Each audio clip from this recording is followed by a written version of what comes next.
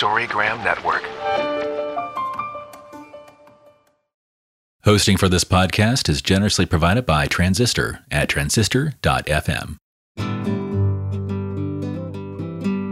Hi, my name is Laura Lee, and this is It's Not About Food. So it's not about food, and it's not about weight. What is it about? Everything else, because it's never ever about food or weight, never ever, not even one time, not ever, ever, ever.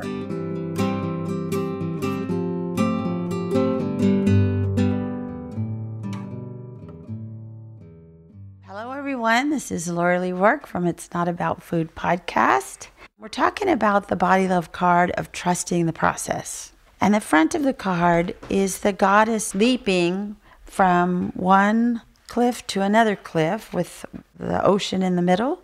So she's really having to trust that when she jumps off this one cliff, that there will be another land that she's going to land on. So she's really trusting her body and herself and the world and everything to make that leap. And of course, the little deer is jumping right along with her. And in the back of the card, it reads, recovery from body hatred and disordered eating provides many layers of learning that unfold uniquely and spontaneously. Trusting the process means that we will work through these experiences and issues at our own pace, in our own way. We can trust that our process is exactly right for us and don't have to waste precious time comparing ourselves to others. So for me, for my own recovery a long time ago and for the clients I work with now, that whole idea of trusting in the process instead of trying to micromanage everything in my world and trying to force myself into being at a place that I'm not there yet, or force myself to go back to a place that I felt more comfortable, was a very hard thing for me to do because I'm a control freak, I will admit it, and I want it right now. The microwave takes too long. So if it's not done right now, and I'm also used to a diet mentality that I had forever. I grew up with it. My mom was always on a diet. Everybody in my family was always on a diet because there was a lot of women in my family, and that's what we did then. So start on a diet, and in 2 weeks you lose this amount of weight, and then you're done. And with a recovery, it's unfolding of layers of, isn't this interesting? This came up. Oh, here's this. Let me work through this piece. Oh, let me just accept this about myself. And to have that trust and faith in myself and in the process, I had a hard time with that. I didn't trust myself as far as I could throw myself. And I didn't learn to trust myself until I was an adult, really. So I'm really excited to talk to Ellen about this whole trusting the process idea. And I used to have people in group that would get to a certain point in the process of going through their recovery, and they would say, yeah, I hate that word, process. Forget that. I don't like that. The P word, I don't want to hear it anymore. I would just want myself to be over this eating disorder, this body hatred. Be like, it's a process. You're already maybe there. You don't even know it yet. Anyway, so let me introduce Ellen, and she will tell us about what she's doing and where she's going with this idea of trusting the process. So hello. Hi. Laura Lee, thank you so much for inviting me here today. I'm just excited about the topic, but I'm also excited to just talk with others about what's going on. And, sometimes it's hard to talk about your own journey in your eating disorder, but I've been talking about it for a really long time. So now it's getting a little easier as I go on. I'm a dietitian and I'm a certified eating disorder specialist. I have a private practice called Healing Nutrition Therapy, and have been doing pretty much eating disorder nutrition therapy for 18 years. But it comes from a place of my own personal journey with my own eating disorder and also my substance addiction, of which I've been recovered for over 30 years. So I think for me, this topic hits home because in my own journey, and I call it a journey, some people call it process. It's different for each person, and I let them choose what works for them. It's been like unpeeling an onion And even though I might have gone through my own recovery years ago, I still find things that are being unraveled and unpeeled in my own process and my own journey. So what I do with clients, I work with clients at all walks, all genders, all areas, wherever they are, I meet them. And I say I meet them because they're the one that's showing up. Exactly. Yeah. Something's kicking and screaming, but they're showing up. And hopefully you can capture what motivates them at some point and get them to see that there is light at the end of that tunnel there. But one of the biggest things I've learned over the years, Lauralee, is that people that I work with don't trust themselves. And they don't trust themselves at all, usually. No. Those that have been incorporated or enclenched, I call it, in diet culture, they've trusted that.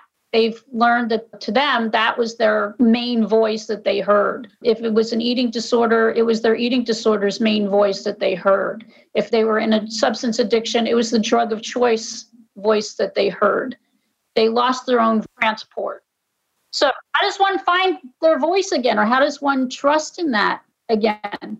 That's a good question. I find that people have a different interpretation of whatever their journey is. And you're right. A lot of people have that instant gratification. They want it now. They don't want to go through all of this. They just tell me how to fix it. Yes. We're such fix-its here in this culture. If it's broken, let's fix it. That's the generation, I think. But it comes from all generations. When you're in pain and you're uncomfortable and it's not working, you want it to be fixed. Yeah. You want to stop. Yeah. But you and I know that if we don't go through those processes or the journey, that it comes back to bite you. Well, that's a diet. If all it is about losing whatever weight, then we'll go on a diet, we'll lose that weight, but we'll put it back on plus more because there's reasons why we're in that spot in the first place. And maybe we never need even to go on a diet. We just learn to take care of ourselves. Maybe we change our projection into what do I need? What do I want? What is right for me?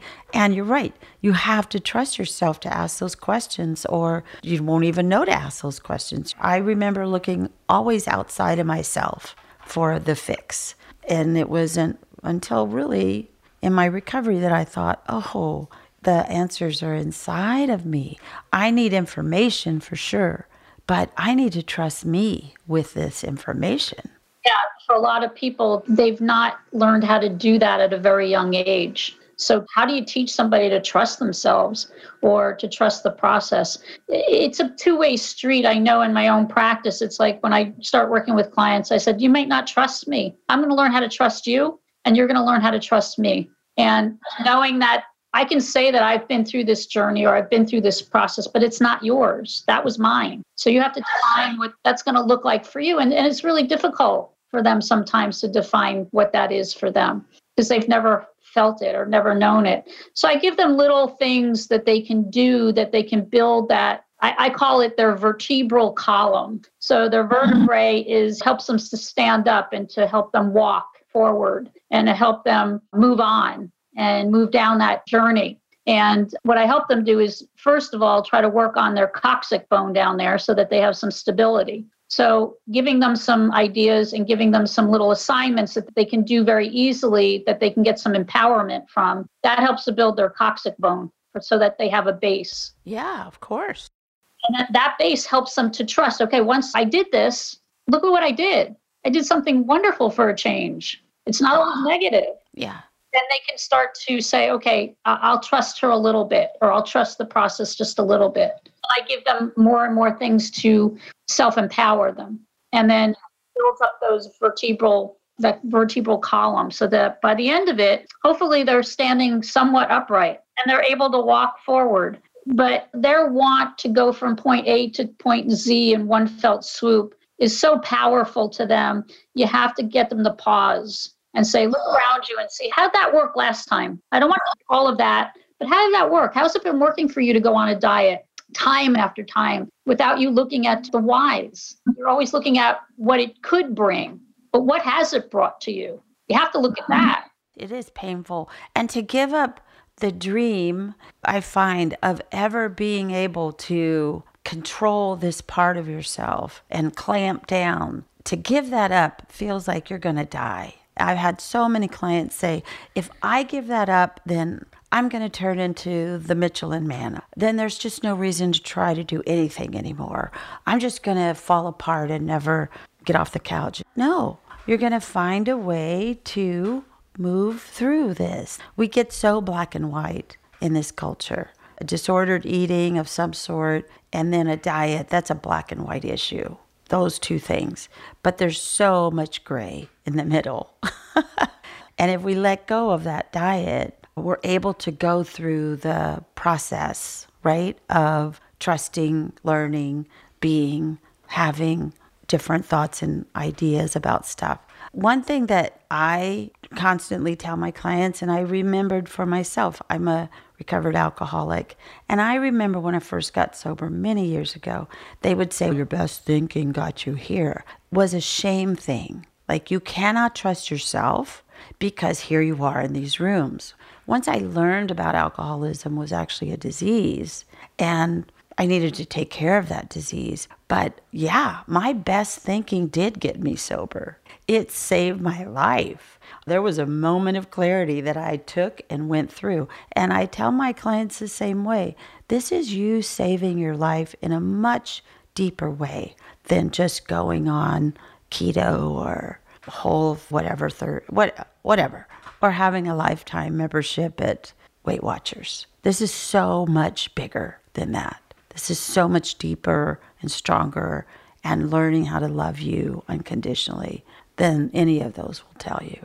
Yeah, the other thing that fits in there also, Lauralee, is a lot of clients have gotten a lot of messaging as young kids, who they are and what their bodies are supposed to be, from even modeling of parental, situations. And that is deeply ingrained. So you're asking them to change something and to trust something that goes against everything that is so deep down in their soul, that you have to have patience, the person you're working with, to know that's really difficult for them. And some practitioners don't understand that. Again, I have to remember, I came from a place of, as a dietitian, of weight management, quote unquote, and weighing clients and telling them, why didn't you lose this amount of weight this week? And I repented for that probably 8 years ago at a NASDA conference. And it was like my epiphany. And when I work with clients now, I take the time to take a deep breath in my own space, to give them space to open up my heart, because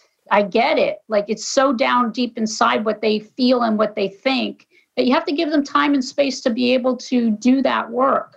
People ask me, how long does it take to work with you? When will I be done? And I'm like, I don't have a guidance on that. It's how open can we be? How open can you be? What is it going to take for you to trust? Yeah.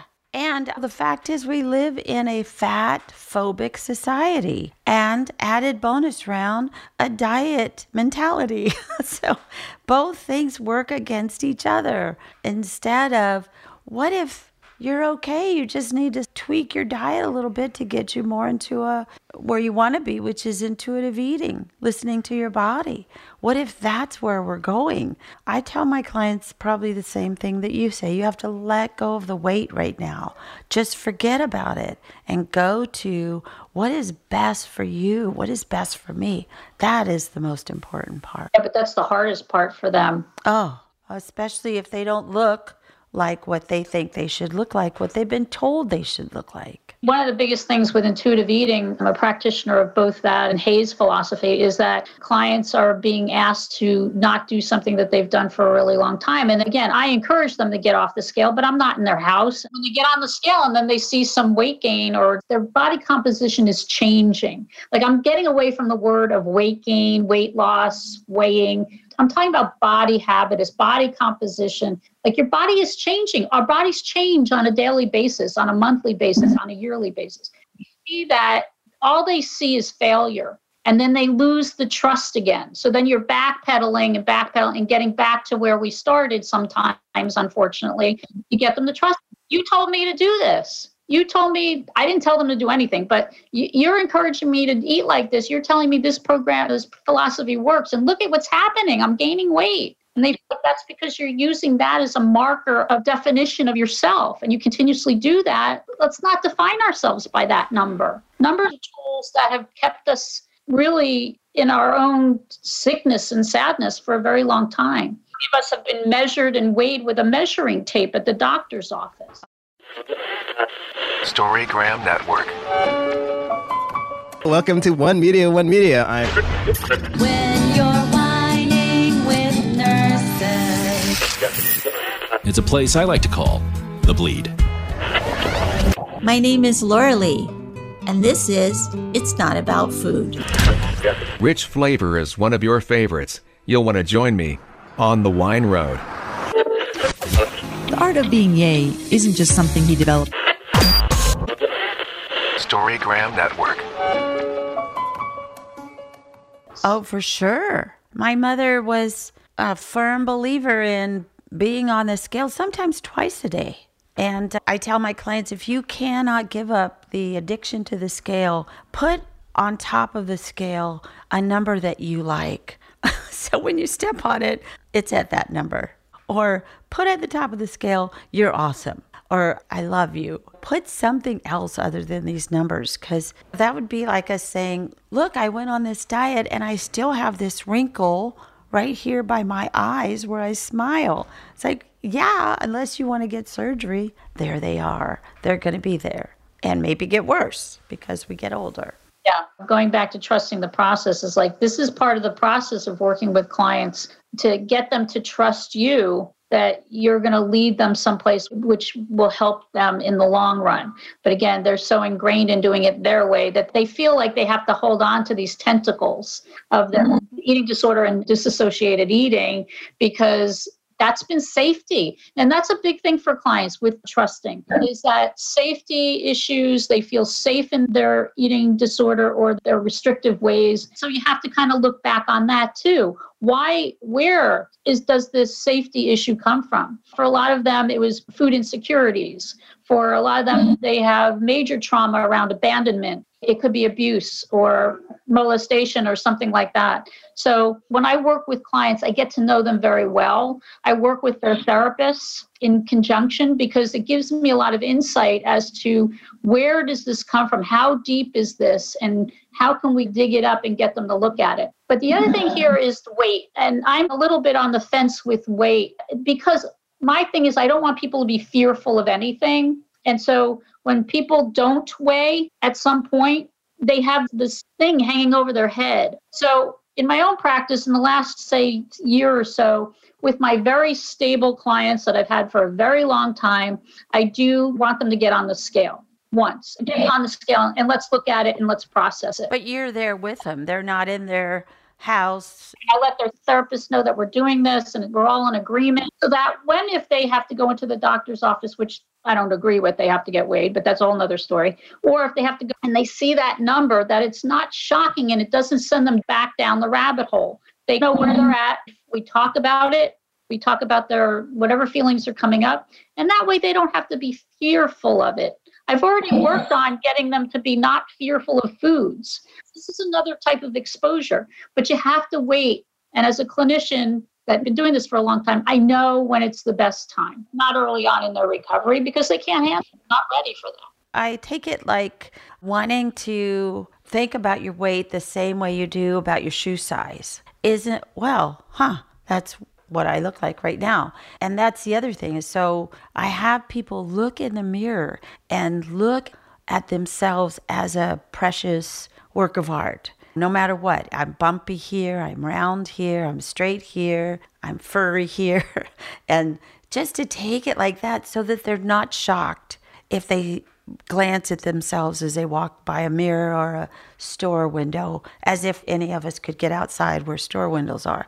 But the point is, I don't want them to be shocked when they see themselves. Go ahead and look and come from a place of awe and wonder and, wow, that's what I look like right now, subject to change. We're all going to get older if we're lucky enough to live. So it's seeing what is and then backing that up with love and support and compassion. It's worked really well. It's really helped a lot of my clients to not be so fearful of weight gain. And after they've done a bunch of work and they're feeling better and their vertebral column is up and straight and shored up and they're able to, walk forward, they can look at that weight in a whole different light. That's part of them. And it doesn't define them. It's just a number in time. And it's worked really well. I'm finding a whole lot of my clients that are doing so much better knowing than not knowing. And so I've adopted that. But again, it's client by client. But again, it gives them that trust. It adds back to the trust in the process,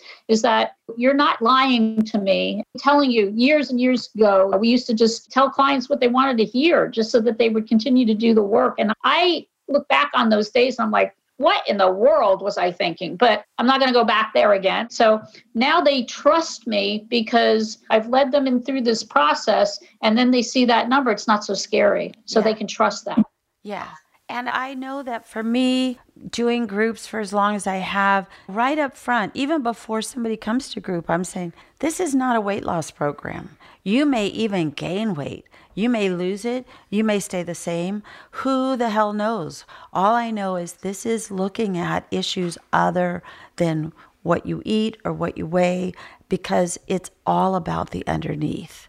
Not that you can't get supported in how to eat better for your body, but it seemed to me like we're working on the wrong thing if we're coming in here to lose weight. And, I remember a long time ago when Carol and I first started Beyond Hunger, we had these groups and we both said the half of the group might get up and walk out the door as soon as we keep saying this to them. I said, yeah, but we have to trust them to know the truth. That's why they're there. We're the last ditch effort. They've already tried all the diets. And so now they're trying something different. And I would think that's what would happen when they come to you. They're finally at a place that they can look at the underneath. Yeah, and some clients do come and call in and they're looking for weight loss. And I direct them to my website, which is pretty explanatory about what I do. And I said, and if that jives with you, call me back. But sometimes they'll come in and they still want to deal with their weight. And that's fine. We're going to deal with weight. We're just in a different way. We're not going to focus on it. And a lot of people come to me and say, I need to lose weight for my diabetes or my high blood pressure. I'm sitting there going, let's look at your diabetes. Let's look at your high blood pressure. And I said, your weight may do all kinds of things, but those are the main things that you're interested in. You're interested in having your blood pressure go down. You're interested in having your blood sugars go down. Has nothing to do with whatever that number is on the scale. Let's look at, are you taking your blood sugars on a regular basis? Are you taking your medication on a regular basis? Are you practicing stress reduction? Are you sleeping well? Are you pooping? All these things. It's a bigger issue than are you fitting in a size 5 or whatever. Right. Once you get started working on some of those things, some of the other things that you want or you think you want may play into it. But those are your main things you're coming in here for, because you're scared of your blood sugars being high. You're scared of your blood pressure being high. And your doctor has told you they're not in good shape. So that's why you're here. So let's focus on that. That works because it brings them in on their own agenda. But again, we're not focusing on weight. And then I can get the time to kind of talk to them about why we don't need to focus on weight. It gives me that little leeway to jump in and be able to do some work around intuitive eating. And it seems to me when you're talking about this, again, what you're saying is that they come in, they have diabetes, it's because they weigh too much or something they're not doing. So there's already a shame spiral going on here. It's my fault that I'm in this position and I have to take medication and do all these things, and now I have to talk to you. And when I can loosen that up, the blame or the shame about that, it's like you have a body and it got sick. Let's just work on how to get it better. It's not your fault. It is the way that it is. It's easier to work with when you don't have to go through that wall of shame and blame. It also empowers them to trust themselves, that they can do something and have some control. Because chronic diseases, you don't have a whole lot of control over them. Especially autoimmune diseases or diabetes might be familial. You might have predisposition from family. Whatever it is, you don't have a whole lot of control. You're always told what you have to do. Wouldn't it be nice to learn how to do something that you can take control of? Yeah. And then you can learn how to trust that I can take my medication on a regular basis. I can go for a 15-minute walk twice a day. I choose to do them. I can do them. They're good for me. But nobody else is like hawking me to do them. So that's where I go with them. Again, my thing is really about empowerment, because when they feel they have more power for themselves and it's directed by themselves, they can learn how to trust that they can do these things and they can keep doing things as they add those other things in. And again, helps them move on their journey or process because they have some success. One of the little exercises I do with my clients, especially when they're journaling, is at the end of the day, I have them write 3 successes. So what were 3 successes you had today? It doesn't have to have anything to do with eating or exercising. What were you successful at today? For some clients, it's I got out of bed and I brushed my hair and my teeth. For some clients, it's like I wrote in my journal. Some clients, I went to work. Whatever it is for them, write down 3 things, because tomorrow might be a really crappy day and you might not see any success. So I tell them to look back in their journal to yesterday. What were they successful at yesterday? And again, that gives them some trust that they have succeeded. They've done something. No matter what, and they can do it again tomorrow. So that's also to trust that they can do. So right now you have a little platform. If there's something that you would like to put out in the world that you're doing, I'm assuming that right now, because we all are doing this, you can do your work on a Zoom and you can do it remotely, and they don't have to actually be in your office to do this. So what would you like to just put out there what you're doing, and so that people can get help when they need somebody like you to help them through this, trusting the process and learning to love and take care of themselves, and to look at the reasons why things are happening instead of just stuck on what is happening or what did happen. Yeah, I've been doing this for a long time. However, my shift in focus has been changing over time. So there are a few passionate areas that I work in, and one is women in substance addiction and empowering them in their changes in their body and in their recovery, because I know, and the literature says that especially for women, when their bodies change after coming off of a substance, they have a hard time with it. They look at their changes in their body as a self-esteem stab. And I work a lot with helping to empower women through their recovery from addiction, but also from a point of body change and body neutrality, at least. I understand radical body love and that kind of thing, but for a lot of people, they don't get there. So if we can get them to be at least peaceful with their body post, treatment or addiction recovery, that's a big thing. I work with both men and women, but that's a bit of mine. I also work with eating disorders and substance, because they both go together and it's an epidemic. So those are 2. And then the other passion of mine is working with women in menopause, in perimenopause, menopause, and beyond. And I'm talking about all gendered women, trans women, all women that have changes in their body post their hormonal changes going wackadoodle. So I'm working with Erica Leone, who does a lot of work on menopause, and we're trying to come up with a podcast or something to work on together. She's been doing this work for a very long time. She's my role model in this, but it's a big one for me because I just turned 60 this year, and in the last probably 10 years, my body has really changed, and it was a challenge to my eating disorder. You didn't look like this 10 years ago. Like, what's going on there? And I had to sit there and take a pause, Ellen, because it's coming back to haunt you right now. As I say, eating disorder treatment recovery is not linear. Oh, it's not. Never. Being a practitioner for so many years, for me to have issues with my own recovery and have a jab, that was enlightening. And it had to all do around my body changing in menopause. My moods, my sleep, just my middle of my body just went changing. I wasn't doing anything. So those are my passions: is substance addiction and eating disorders and menopause or perimenopause, depending on what the situation is. My website is called Healing Nutrition Therapy. I'm all virtual right now. I consult with other substance addiction treatment centers, and I work as a certified eating disorder specialist for them, helping to somewhat work on eating disorders while they're in treatment for substances. Because I think you scoop it underneath the rug, it'll come back. It continues to cause relapse in substance addiction if you don't deal with the eating disorder underneath. So I'm very blessed. I work for 4 or 5 very great, wonderful treatment centers, because there's a lot of yucky ones out there that actually take nutrition therapy and this very seriously. Oh, this is a big one. I'm writing a book on addiction and eating disorders. Simon & Schuster. It'll be out hopefully in 23. And then I'm doing a workbook on the same topic for treatment centers, so that they can have, at least if they can't get a dietitian, they can't afford one, at least they have some kind of game plan to work to calm down the eating disorder, so they don't have to. Again, if the eating disorder is very active and they're purging a lot and they can't focus on their substance treatment. Exactly. They just can't. Oh, no. And you said something so good, and I have seen it over and over again, is that somebody goes through, they get off of drugs and alcohol, and they have a few months, they ride a pink cloud, as we say, and then they go back to their eating disorder that usually was the first way they took care of themselves. So of course, those core issues start to come up. They'd go back to the eating disorder, and they're back into drugs and alcohol. And it happened to me in my own life. Just took me forever to really get sober. I had to look at my drug and alcohol and then my eating disorder. And then right after that, I had to look at my codependency and the way that I treated money and debt and just everything in the whole world.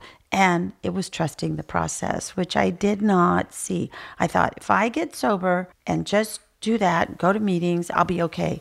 But I wasn't okay, and there was a lot of shame about that. And when I talk to my clients in treatment, they don't see it. They don't understand that there is such an entwinement, if that's a word, between the two of them, that they're codependent upon each other, and they're friends and they're besties. And you take one away and the other one wants to come back and say, hi, I love you, and I want to hold on.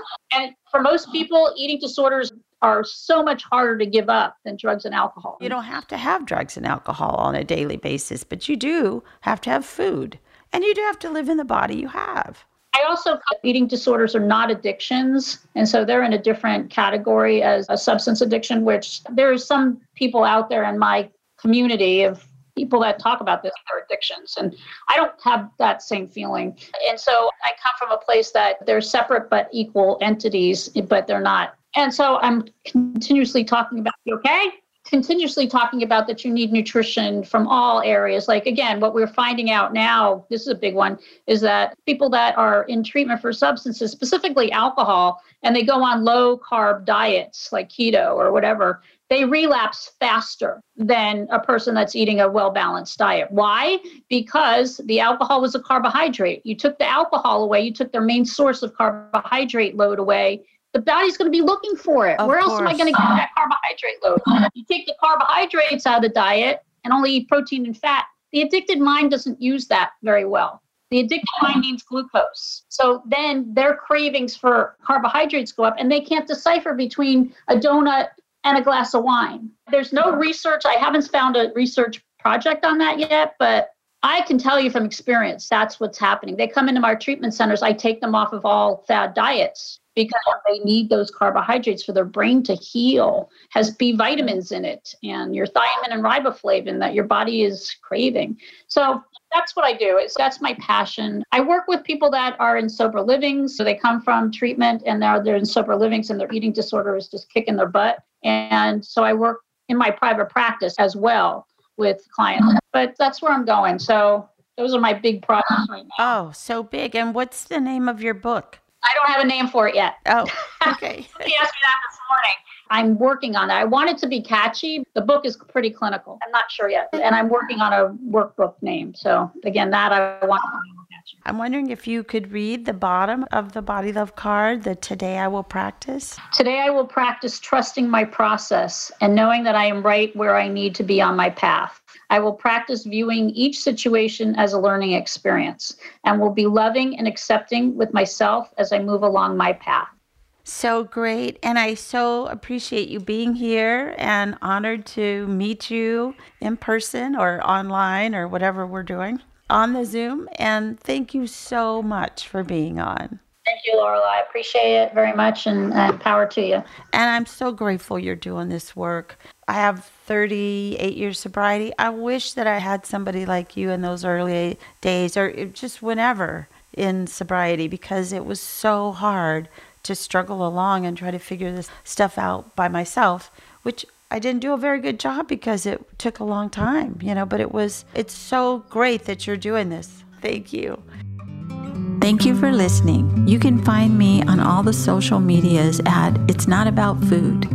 And if you would like to get the show a week early and ad-free, you can become a member at Patreon. Search It's Not About Food podcast. Thanks so much.